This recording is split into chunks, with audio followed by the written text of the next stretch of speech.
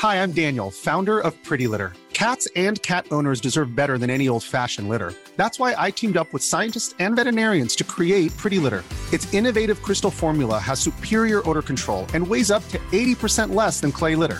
Pretty Litter even monitors health by changing colors to help detect early signs of potential illness. It's the world's smartest kitty litter. Go to prettylitter.com and use code ACAST for 20% off your first order and a free cat toy. Terms and conditions apply. See site for details.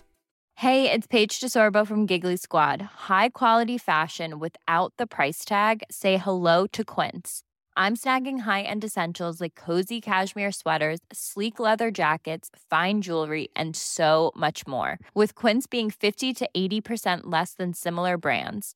And they partner with factories that prioritize safe, ethical, and responsible manufacturing. I love that. Luxury quality within reach. Go to quince.com/style to get free shipping and 365-day returns on your next order.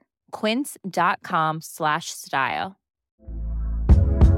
Hey there, it's Michelle Norris. I'm host of a podcast called Your Mama's Kitchen. When I travel, I'm usually looking for a way to find a taste of home when I'm not at home. And one of the things I love to do when I am at home is entertain. And Airbnb allows me to do that. When I was in California recently, I rented a house that had a great kitchen. And when we were sitting around the table, we were all thinking, we're in someone else's house. Someone could be in all of our homes as well. If you have a home, but you're not always at home, you have an Airbnb. Your home might be worth more than you think. Find out how much at airbnb.com/host. Since 2013, Bombas has donated over 100 million socks, underwear, and T-shirts to those facing homelessness.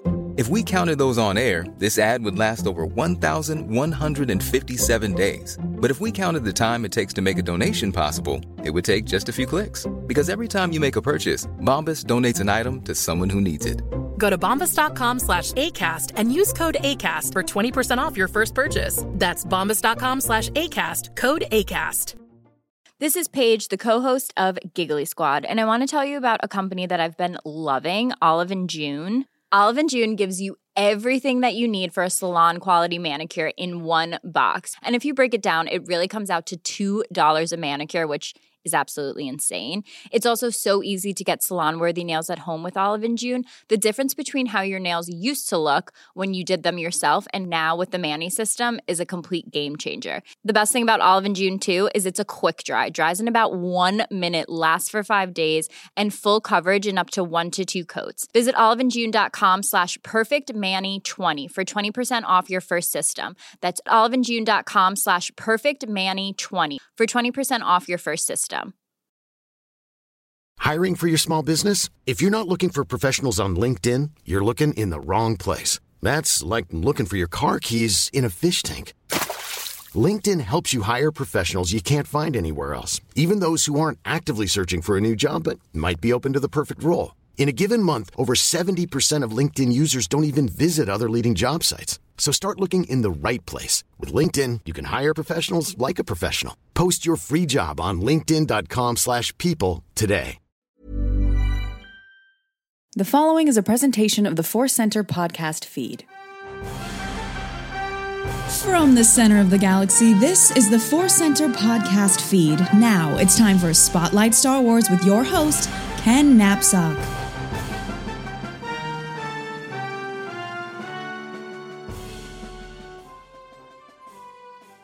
Hey, Force Center friends, welcome to another episode of Spotlight Star Wars, a monologue from me to you. And I actually want to follow up on what we were talking about last week and share a story from, well, a previous guest, a friend of mine, and, yeah, a listener of Force Center, which I appreciate to the end of all times here. What we were talking about last week, among a lot of things here on Spotlight Star Wars, was those shared connections, what I like to call the language of pop. And when you look across the room and see someone representing Star Wars in some fashion, you make a reference and they get it. And that brings you closer together, and in many cases forms bonds, friendships, relationships, and more. It's one of my favorite things about being a Star Wars fan. And even in this era where you can get Star Wars merch anywhere now, toys anywhere now. You can find Star Wars fans almost anywhere now, which, again, proves this is a great time to be a Star Wars fan.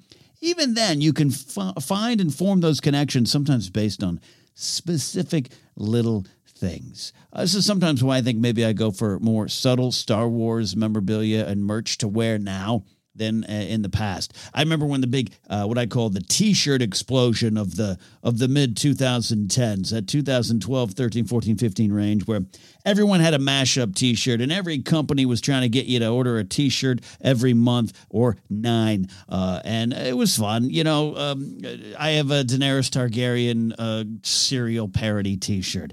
I have a Daenerys Targaryen How to Lock Up Your Dragons parody mashup T-shirt. And that's just Game of Thrones. I have many from Star Wars, though I did finally get rid of them. It's just not my style anymore. I feel, again, I'm going for the more subtle approach. But out of that era, where everyone could go get a T-shirt, or everyone could go to Target and get that red Millennium Falcon T-shirt, which, by the way, is a damn good T-shirt. Get it if you can get it. I've switched up a little bit, and I have a shirt. Sometimes I've mentioned it's the Imperial design on the inside of Star Destroyers or the Death Star. That hallway light, the long short lines, the white light shining through the dark corridors of the hallways. You know the one. And I have a T-shirt that just is that. I also have some shoes that are just that print, and more of that, especially with shoes. And I don't know who goes staring at shoes. It doesn't get noticed. It's just too subtle. It doesn't say Star Wars on it. And even me or you, a more detail-oriented fan, might overlook that.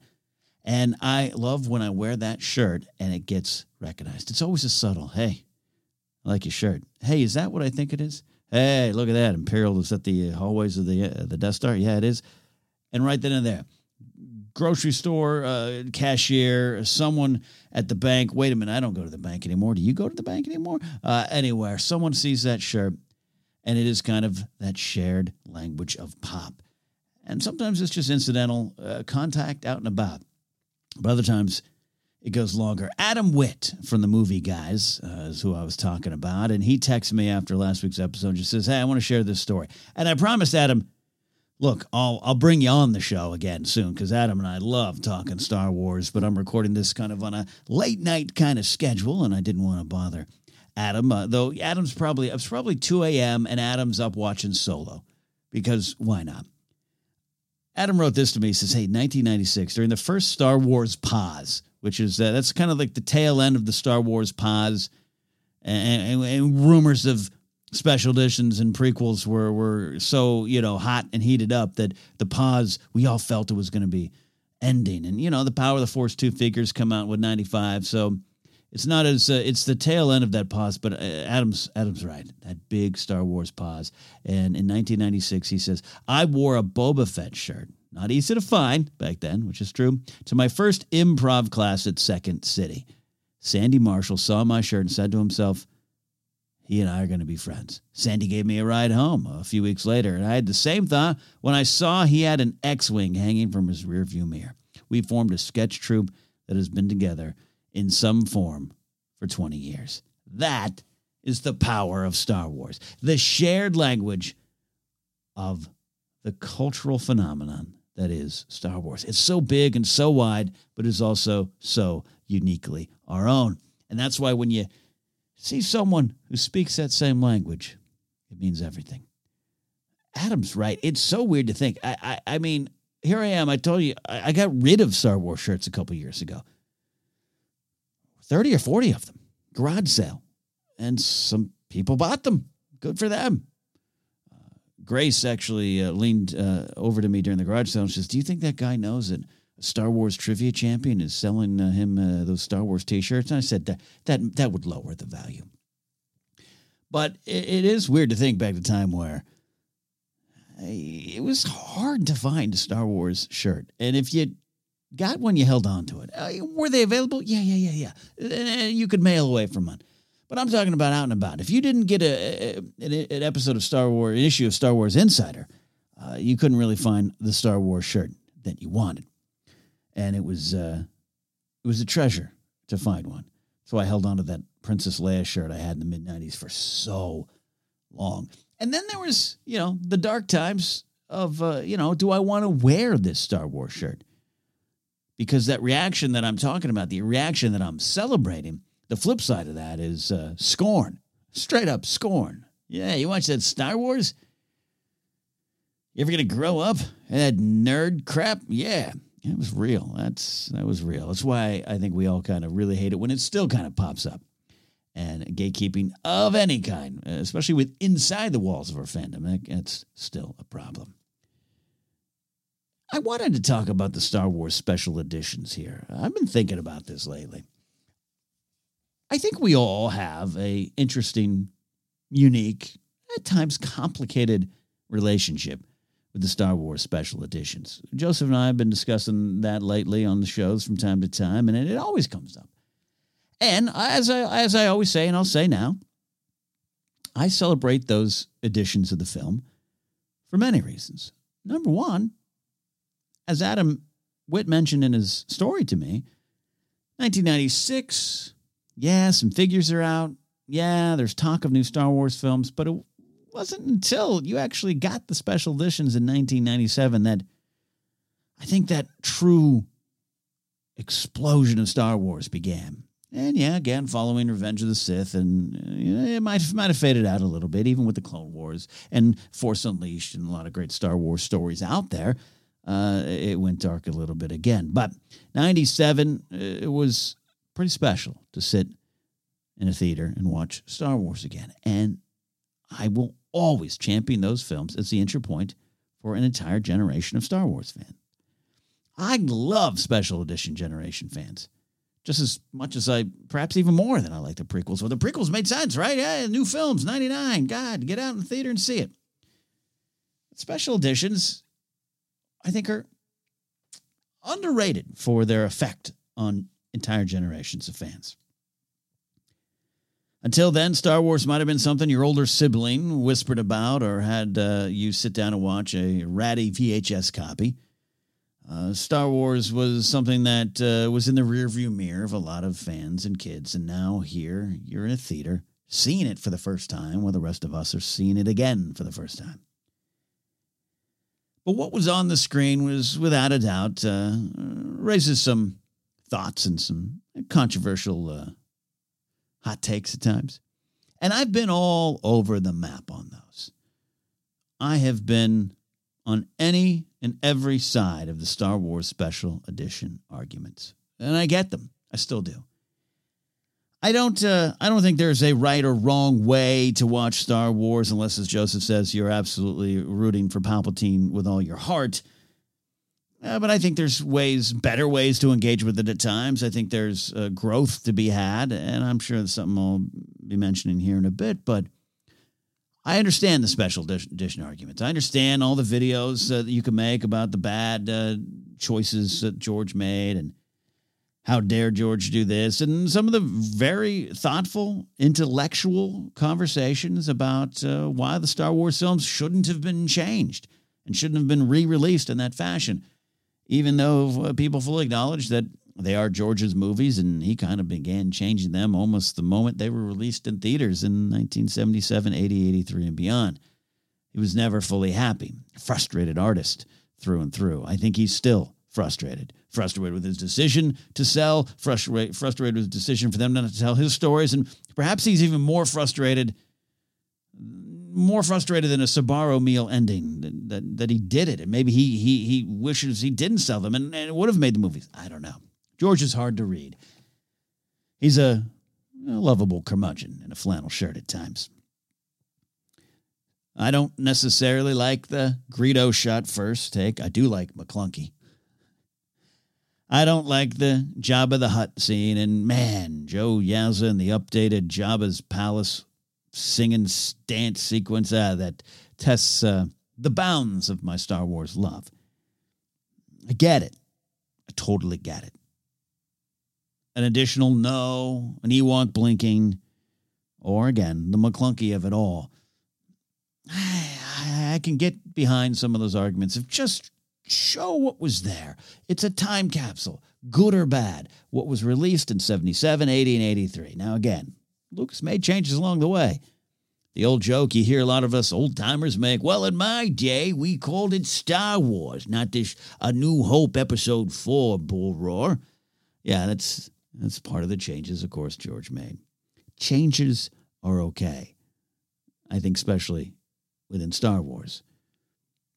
So for every change in the special edition that all of us could poke at, I just can't fully understand the absolute disregard, or not even dislike, but just the disassociation some fans have, older fans, and maybe all ages, all generations. I shouldn't preclude them, but I've had many conversations with folks. I don't acknowledge those films. I don't watch them. They don't count to me.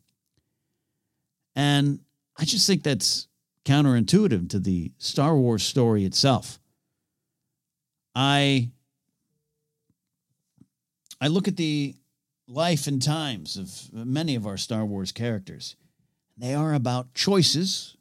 They're about fate and destiny, leading you to those choices. And they're about growth. Han Solo was one of my favorite characters. In fact, he is my favorite Star Wars character, as you've heard me say many times. And he continues to grow, and he continues to make mistakes, and he continues to come back from it. I love Luke Skywalker in The Last Jedi simply because he'd stumbled. And he still showed that you can make mistakes, you can grow from them, and you can make better choices later. And not give in to those instincts, and not give in to those instincts that are always there. That's very real to me. I'm someone who suffers from depression. I'm so much better in the last 10, 15 years of my life than I was in the first 30. Depression almost defeated me a couple times. And, well, I thought I got over it. I went to therapy and worked on it. Mental health and taking care of yourself is very important to me. And there's a time where you kind of feel, and you look across and you tell your therapist, yeah, I feel better. I think we're good here. This has been a fun run. And you go back out into the world with new tools at your disposal, new skills to combat this enemy. For me, the enemy was depression. And then maybe one day you feel it again. One day you falter. One day the darkness really comes back up. And that almost feels worse than when you initially were fighting against it, because you thought you defeated it. You thought you turned the bad guy good. You thought you won the day and you won the war. And then here it is again. And it's heartbreaking. It's almost the depression of the returning depression is almost too much for me. And that's why I, among many reasons, found the story of Luke Skywalker in The Last Jedi inspirational for me personally.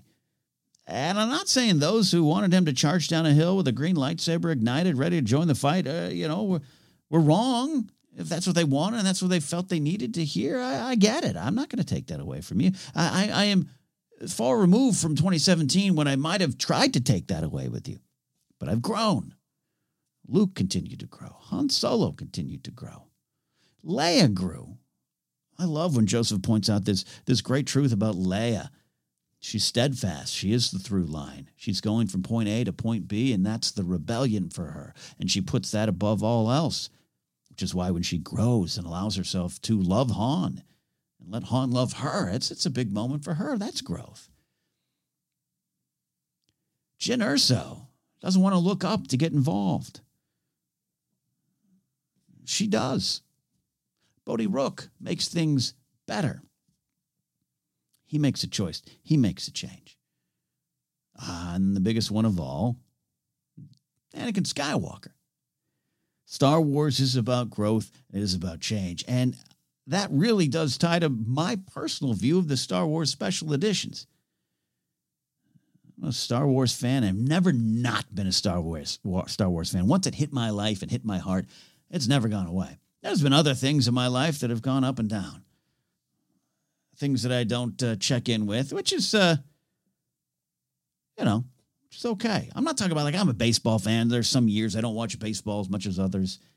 I'm a pro wrestling fan and have worked in and out of pro wrestling for 20 years. And sometimes I don't watch it as much as I used to. And other times it comes back and the love is always there. But there's other things in my life that, the love was there and it fades. Star Wars has always been there. But there was times after the special editions where I was like, what was he thinking? There's times after the prequels where I said, what was he thinking? And there's probably times some of you listening watch those films or taking in other Star Wars stories, even in the Disney era. We're pretty positive about them in Force Center, obviously, but you might be listening going, I love you guys, but hey, those movies don't connect with me as much. And what were they thinking? And I think that's okay in the moment. I think that's okay. I'm not even saying it's a mistake or a stumble, but you can grow from there. You can continue to engage in Star Wars and be inspired by Star Wars and come to accept some of the silly things. The Jedi rock sequence in Return of the Jedi will always be silly to me, and not necessarily in the best way. But it's there, and it's part of the story, and there's great characters in there, and there's great moments to be found. And now I look at it differently. I look at the rebuilt and reconstructed Cloud City and think, yeah, that's the one I like more. I look at the extra footage with Biggs and just feel good that I got to see a little bit of that, more of that connection that I knew was there. But it's there. It's there for me to interact with. It's there for me to see, not just dream about or read about in a book or see a still photo from a production shop. It's there. Nah, we don't get cool, sexy Biggs in a cape on Tatooine officially in the film, but we know that one's there as well. It's all, something I look at a little bit differently now than I used to.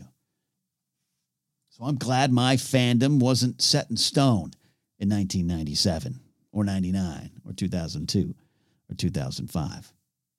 I do love growing as a Star Wars fan.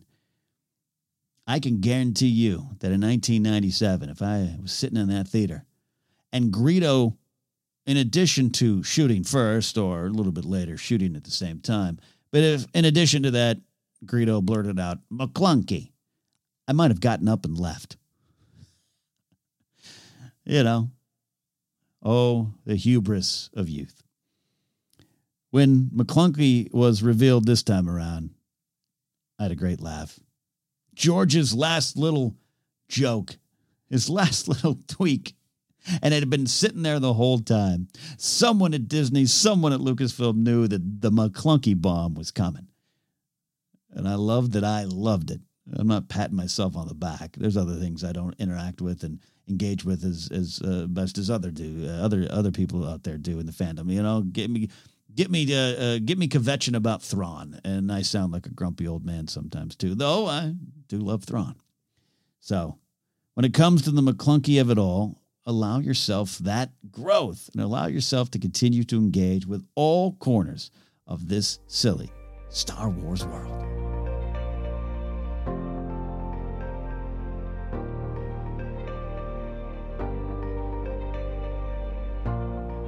We are unbelievably so wrapping up March of 2021. I can't get the words out without laughing at my advancing age. I am, though, looking in one of my favorite books to poke through every now and then, Star Wars Year by Year, a visual history, the updated and expanded edition. And I was just kind of looking at things coming up, little anniversaries, things to talk about. And I hit upon this one. It's in April. Again, we're closing up March. But hey, close enough. Unless you're Red Leader trying to take down the Death Star, then I guess Garvin Dave Drace would say it's probably important to be accurate. In April of 1998, George Lucas approved the first shot of Jar Jar Binks. Throughout principal photography, of course, Ahmed Best would wear the detailed rubber Jar Jar Binks suit to allow ILM the possibility of retaining his on-set performance, which would have been interesting, and enhancing it with the digital Jar Jar head. Interesting if they had just gone with the costume, I guess. This, of course, as we all know now, is historic. It's important, and it's all about the Jar Jar-ness of it all. Jar Jar Binks, without a doubt, is a character that will still elicit some strong opinions, and it should elicit some strong opinions. Jar Jar should bring out a reaction in you. And sometimes that reaction is one toke over the line, sweet Jesus, to quote an old song. It should maybe challenge you about what you want out of Star Wars or what you think. And it should make you look to the spot next to you. Who's sitting next to you on the couch or in the theater watching Star Wars? And what do they think? And what's their age? And how are they taking it in? We're not done talking about Jar Jar Binks on Force Center. We're not done processing our Jar Jar thoughts. I absolutely was a pound my fist on the desk and scream about Jar Jar Binks' person back in the day. Our friend Chen Landa was too. Infamously burning a Jar Jar figure on a YouTube video. Now she has a daughter whose favorite character is Jar Jar Binks. Karma in the Force, Jen might say so. But also an indication of the many ways Star Wars hits us. One of the things I'm absolutely happy is just this re-embracing of Ahmed Best. We've talked about that a lot, and I can't wait. I hope there's more seasons of the Jedi Temple Challenge, and I hope Kelleran Beck becomes a character that pops up somewhere else, too. And I don't want it to be animated. I want it to be live action. I don't know when and where, but make it work. Even though Ahmed Best had a out of Jar Jar Binks cameo in episode 2, as we know, I want Ahmed Best front and center in a narrative-based super canon story of Star Wars. And that's something I just didn't allow myself to think watching Phantom Menace or even Attack of the Clones or Revenge of the Sith. I was one of the ones that celebrated Jar Jar being removed from the story. Get him out of there. That's changed over the years. And large part because of Chuck Wendig's epilogue of Jar Jar Binks. Wrote about that, talk about that often. And I have found myself as lately just being downright angry at those who take shots at Jar Jar Binks. Now, anger is not good. It's not the Star Wars way. I'm not recommending that you out there be angry. In fact, maybe you out there go, no, Ken, I still have a problem with Jar Jar Binks. And look, again, I get it. I get these things. We don't just do that on Force Center because we're, we hear this a lot sometimes in comments. Hey, I wish you guys would just say that you don't like something in Star Wars. Hey, it's not what we're here for. We're here to engage with what's there, discuss it, and take whole perspectives and put it through ours. And yes, sometimes our perspective is in disagreement with others, and sometimes we acknowledge that we can never see a character the way someone else can, but we love that character nonetheless. We're just trying to acknowledge all of it. So I can still, if you can't accept Jar Jar on some deeper level, and you respect Ahmed Best, or you understand that kids like Jar Jar, I'm fine with that. We don't need to go farther and beyond that. But I found myself, and I was on a show recently, a charity live stream, and a question came up about Jar Jar and another Star Wars character, and the question was meant to be, it was derogatory towards Jar Jar, not Ahmed Best, but just it was making fun. It was. Would you rather be this stupid Star Wars character that everyone hates, or this stupid Star Wars character that everyone hates? And I couldn't take it. I just couldn't take it.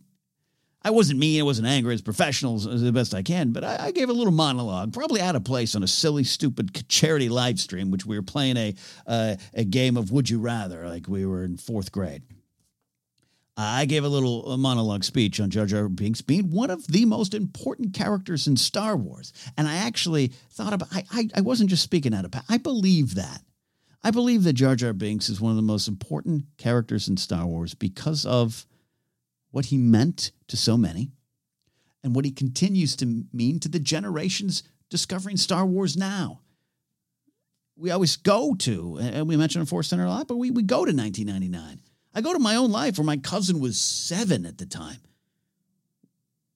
And he said, my favorite Star Wars movie is Phantom Menace. And here I was 22, 23 going, okay, dumb little kid. Wait till you grow up and appreciate real Star Wars. And Jar Jar was his guy. And he's grown up and he's changed and became a film fan and cinephile. I don't even think he likes Phantom Menace as much as I do now. But that was the first time I had to press the brakes on my hot takes on Star Wars.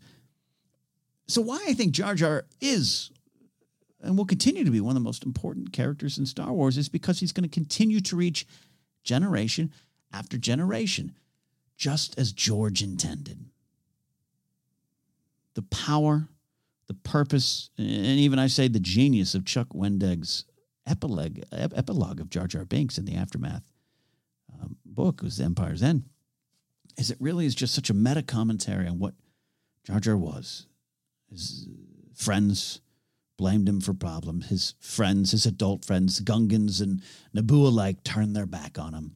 Here the war was raging. And all that was left for Jar Jar was the kids, the refugees of that war. And his purpose was to not just entertain them, but to reach them and connect with them and provide them comfort. Provide them a sense of safety and a sense perhaps of inspiration that as you continue to grow forward and you continue to grow, maybe you won't need old Jar Jar, but I'll get you to that point. Jar Jar represents that in Star Wars. And what I love, too, about Wendeg's epilogue all these years later, and I wrote about it in my book, Why We Love Star Wars. I talk about it often. I'll reference it again. There might even be a Spotlight Star Wars in 2 months when I reference it, because I think about it a lot now. Wendeg uses, the war and refugees, and that can be a very real world, you can look into the real world with like conversations about war and refugees and immigrants and all those kind of. You can go that way, and Wendeg's clearly a person that does, and he takes the conversation that way, and there's that part of the entry, part of that little epilogue, little interlude has that. I always say, by the way, the epilogue of Jar Jar Binks, but it's one of those interludes in that. But to me, it is just the epilogue of the character. But Jar Jar in that sequence, in that essay, in that part of the story, he's talking about the war and talking about the destruction and talking about his friends and talking about people blaming him. And I can't help, and this is what I think Wendeg put in there, that is the war amongst us fans, the original trilogy fans, the sequel trilogy fans, the prequel fans. And we shout and we scream and we pile on people online and we scream. And then some horrible people online doing some horrible things to Star Wars fans. There's gatekeeping within our fandom, gatekeeping within our own ranks, and it can be hurtful and destructive, and we scream and we shout. And underneath all that are the young kids discovering Star Wars who don't yet know your hot take, don't yet know what cool podcast to listen to, or don't know what podcasts to avoid. They might be poking around YouTube, which is dangerous in its own right, but they just love Star Wars. Yeah, they love Luke, they love Han, they love Padme, they love Qui-Gon, they love Chopper, they love Ezra, they love them all. They should. But I think Jar Jar still emerges, as Jen Land is learning in her own house, as a powerful character that's there for them. And while everyone else has got the lightsabers, the capes, and all those cool things, and I was pulled in by those at a young age, and I'm sure all of you were too. But I was also pulled in by a cute little furry Ewok, helping Leia in his time of need. I was an Ewok fan before I knew that I shouldn't be, which is another conversation. Jar Jar Binks is still there for an entire generation of fans, youngsters, younglings, who are refugees in these wars of fandom. And by the way, I'm not saying some of these wars aren't wars that we might need to fight from time to time. But beyond that, there's the snark, there's the hot takes, there's the willing ignorance to understand these movies. There is putting your perspective powerfully and demonstrably above and before other people's perspectives. But Jar Jar remains. Jar Jar's there. And all the capes and the Sith and the dark side powers, all the fighting, all the blasters, all those cool things sometimes don't speak to the up-and-coming Star Wars generation. Like that googly-eyed, bumbling Gungan that saved the day in spite of himself. So here's to you, Jar Jar Binks. I will defend you. I'll defend you to the end of time. And until we find a way to get Jar Jar Binks back in a Star Wars story. This is Paige, the co-host of Giggly Squad, and I want to tell you about a company that I've been loving, Olive & June. Olive & June gives you everything that you need for a salon-quality manicure in one box. And if you break it down, it really comes out to $2 a manicure, which is absolutely insane. It's also so easy to get salon-worthy nails at home with Olive & June. The difference between how your nails used to look when you did them yourself and now with the Mani system is a complete game changer. The best thing about Olive & June, too, is it's a quick dry. Dries in about 1 minute, lasts for 5 days, and full coverage in up to 1 to 2 coats. Visit oliveandjune.com/perfectmani20 for 20% off your first system. That's oliveandjune.com/perfectmani20 for 20% off your first system. When you're ready to pop the question, the last thing you want to do is second-guess the ring. At BlueNile.com, you can design a one-of-a-kind ring with the ease and convenience of shopping online. Choose your diamond and setting. When you find the one, you'll get it delivered right to your door. Go to BlueNile.com and use promo code LISTEN to get $50 off your purchase of $500 or more. That's code LISTEN at BlueNile.com for $50 off your purchase. BlueNile.com, code LISTEN. I'm Sandra, and I'm just the professional your small business was looking for. But you didn't hire me because you didn't use LinkedIn Jobs. LinkedIn has professionals you can't find anywhere else, including those who aren't actively looking for a new job, but might be open to the perfect role, like me. In a given month, over 70% of LinkedIn users don't visit other leading job sites. So if you're not looking on LinkedIn, you'll miss out on great candidates like Sandra. Start hiring professionals like a professional. Post your free job on linkedin.com/people today. Quality sleep is essential. That's why the Sleep Number Smart Bed is designed for your ever-evolving sleep needs. Need a bed that's firmer or softer on either side? Helps you sleep at a comfortable temperature? Sleep Number Smart Beds let you individualize your comfort, so you sleep better together. J.D. Power ranks Sleep Number number 1 in customer satisfaction with mattresses purchased in-store. And now, save 50% on the Sleep Number Limited Edition Smart Bed for a limited time. For J.D. Power 2023 award information, visit jdpower.com/awards. Only at a Sleep Number store or sleepnumber.com.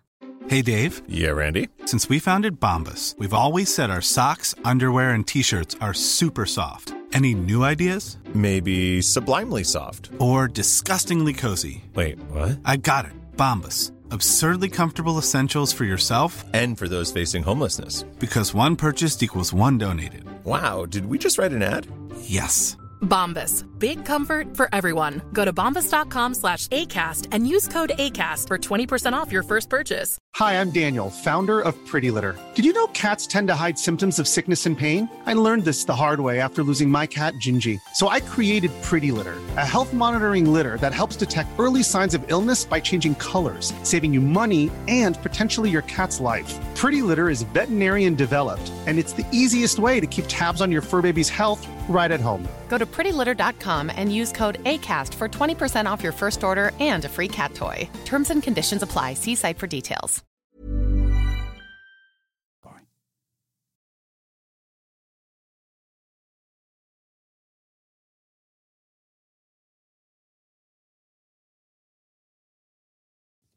I liked Revenge of the Sith. I liked it a lot. I probably even liked it more in 2005 than I cared to admit, and it was part of the reason I eventually got to appreciate the prequels a little bit more. I've talked often about sitting there playing the second Battlefront 2 back in the day, about 2005-6 range, right, when they released that, and hearing Padme's ruminations play over the Mustafar map while I was roaming around with clones, and I realized suddenly, wait a minute, I think I like the prequels. It was a longer process from that. But one of the things I did say to friends in conversations, and thank God there weren't podcasts, or at least I wasn't on any podcast in the early days of the format back there in 05, 06, and 07 range. But I would tell friends, and I would tell people, Revenge of the Sith was good. I didn't really like the fall of Vader. It happened so fast. I didn't really like it. And then, you got this powerful dark side user, and he goes and kills children. I don't know. And then you don't even really get to see it. And you don't get to see him kick ass in the temple. I don't know. I liked it. I liked the movie. But, and it ends with Darth Vader. You get James Earl Jones and you put Hayden in the suit and he's talking about Padme. I just know. I don't know about that. I like Sith, but maybe I would have changed that, right? Thank God George Lucas didn't listen to me. That line of thinking, that line of thought, I know has been in the Star Wars conversation lately. And again, I don't really go for I don't go for a Twitter pile-up, even when it's sometimes deserved. And yes, sometimes it's deserved. Very much so. I get that. But I just don't want to wade in those waters. I always say, and I said it earlier in the show, I don't know if there's a wrong way to watch Star Wars unless you're openly rooting for Palpatine. As Joseph Scrimshaw said one day, as I was just going on a rant about, I don't know, I'll take anyone's view on Star Wars. Well, Palpatine had some things that were wrong about him. We like him as a character. I don't know if you want him to win, but it's a different conversation. I think when I hear that, and it's not, my belief on it in 05 and recent conversations around Vader's turn in Revenge of the Sith and what we should or should not have seen, it is not a conversation that's going to go away. Someone's going to see that and someone's going to want it. And look, the Darth Vader hallway scene in Rogue One is cool in its own way. And you can't deny that.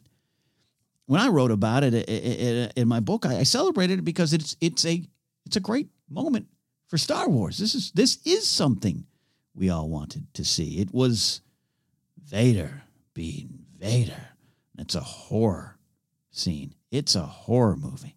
He is the monster, and he is hunting, and he is ruthless, and he is dark, and it's powerful. And sometimes I think it's okay to admit that we kind of go, that's we're not rooting for him, but that was kind of cool, right? It was kind of cool. It's a powerful sequence.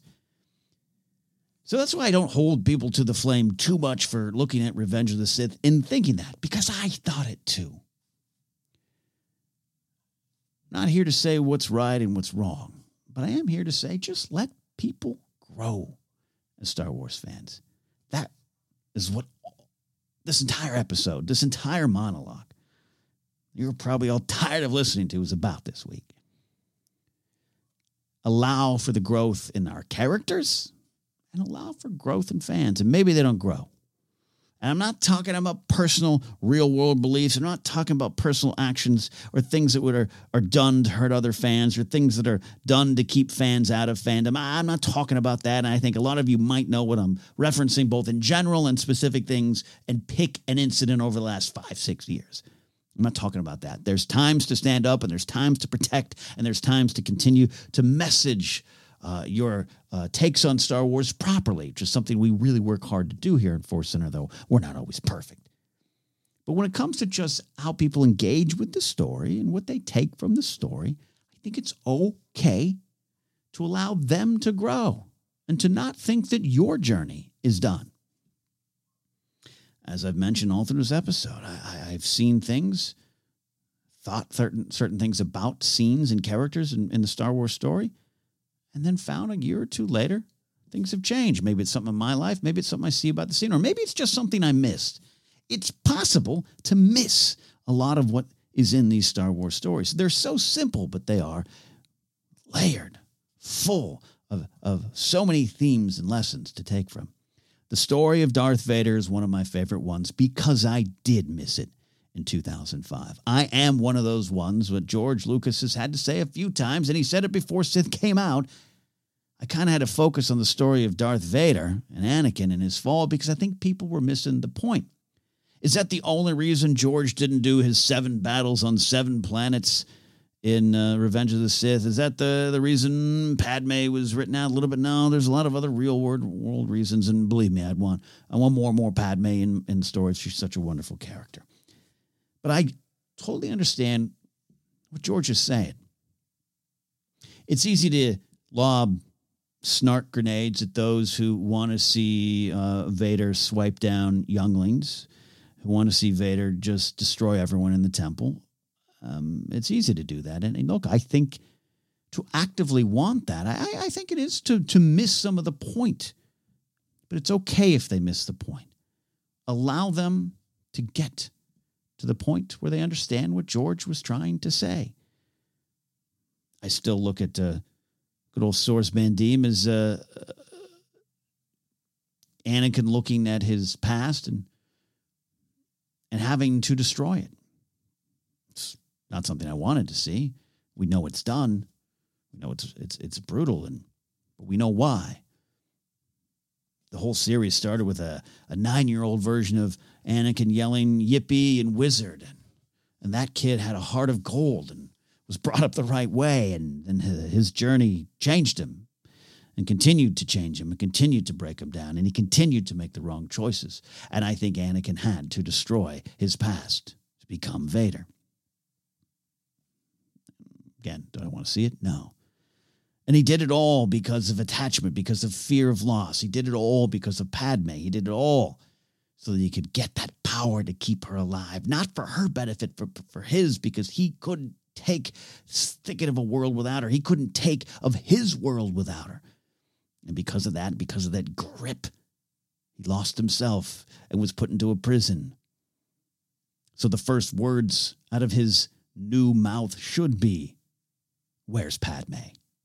It should be, "No, she was alive. She was alive." And he should stumble forward on feet that he doesn't yet know how to walk on and scream no, because the deal he took was bad. That's there, and that's there for us. And if along the way, that journey, you think, I don't know, Vader, he's a pretty powerful Jedi. He presses X on his controller a lot and uses his force powers, and maybe I should have seen him cut Shakti in half. All right. That alone doesn't mean you miss the other stuff. It just means maybe you're not focusing on it. And maybe you're not clued into that part of the Star Wars story. It's there for you. But I want you to get it. I want you to get there on your own time. And maybe you never do. But we all take from Star Wars what we want. We all take from Star Wars what we get, and maybe that what we get's at that time. I didn't see those themes when I was 7 or 8. You watching Jar Jar dance around at 7 or 8 doesn't mean you saw all the themes, good and bad, of Jar Jar Binks. It doesn't mean it. It's not how George designed this. But he wants you to find those layers. He wants you to take them with you. And yes, he always says it's for those 12-year-olds, but as we've learned, and as Luke Skywalker learned, you don't hit a point where you fully understand everything and you've reached the zenith of who you're going to be, and you stop. You'll still face challenges again, and sometimes you'll still face the very same challenges you thought you defeated. Growth and the choice to grow. Bring it on home is what Star Wars is about for me and many of you out there. The fall of Anakin Skywalker is, to me, one of the, maybe even the most important story of Star Wars. It is the dark side in action. And that dark side is very real. And the dark side might want unlimited power and offer cool red lightsabers and dark capes and lightning bolts from your hands. And it may offer some sort of version of eternal life. It may offer unlimited power. But to get there, you lose everything about yourself. And the power you get is not what you wanted. We don't necessarily need to see that. We can see it in a hallway. We can see it when when we're ready for it. But what we need to see is the pain of a man looking up, and his eyes go wide one last time as the mask that he sold his soul to get, whether he wanted that mask or not, is being dropped down onto his face and sealing with a beat of silence, a wisp of smoke, and an ominous theme that plays for us but is heard in his heart. When I ignited my blade to destroy my path, I died that day. And slowly but surely, Darth Vader continues to fight Anakin Skywalker until Anakin Skywalker wins. Thanks to a blade being thrown down, the compassion and love of a child, the connection to a daughter he once tortured. That drives Anakin forward. He changes. He finds redemption. Because he was allowed to grow. He was allowed to make that one final decision by Luke Skywalker. So, There's a lot more details to discuss. There's a lot more details to break down about the fall of Anakin Skywalker. And along the way, he does some pretty damn cool things because he is the best damn pilot in the galaxy. He's one of the most powerful fighters. Yeah. What kid didn't grab that figure, whether it's a Kenner figure from the 70s, a buff Power of the Force figure, or a more detailed model-like figure later on? Who didn't grab a Vader figure and wear around his red blade? Think to yourself, man, he's pretty powerful. He does some cool stuff. I think it's okay to want that. It's okay to think about that. It's just not where you should stop. So let's all continue to grow as Star Wars fans, and let's all continue to learn and maybe even teach others. But most importantly, continue to teach ourselves. That's Spotlight Star Wars for this week. Thank you for listening so much. I really appreciate it. We've got some great stuff coming up this week on Force Center, including a deeper look at Rogue One, continuing our look at Clone Wars. Pretty soon, getting ready for Bad Batch. That's crazy. And whatever news decides to break after we're done recording. So if you're listening to episodes in order, continue with us this week. You can find us on Twitter at Force Center Pod. You can like us on Instagram or YouTube if you want as well. You can like us on Facebook at Force Center Podcast. Get a free audiobook on us at audibletrial.com/Force Center. You can get merch at tpublic.com/user/Force Center or support us directly at patreon.com/Force Center. You can find me at Ken Napzok or my website, kennapzok.com. Right now, I'm going to go back and watch some Star Wars. I got a lot of growing to do. See you next week, friends. Bye.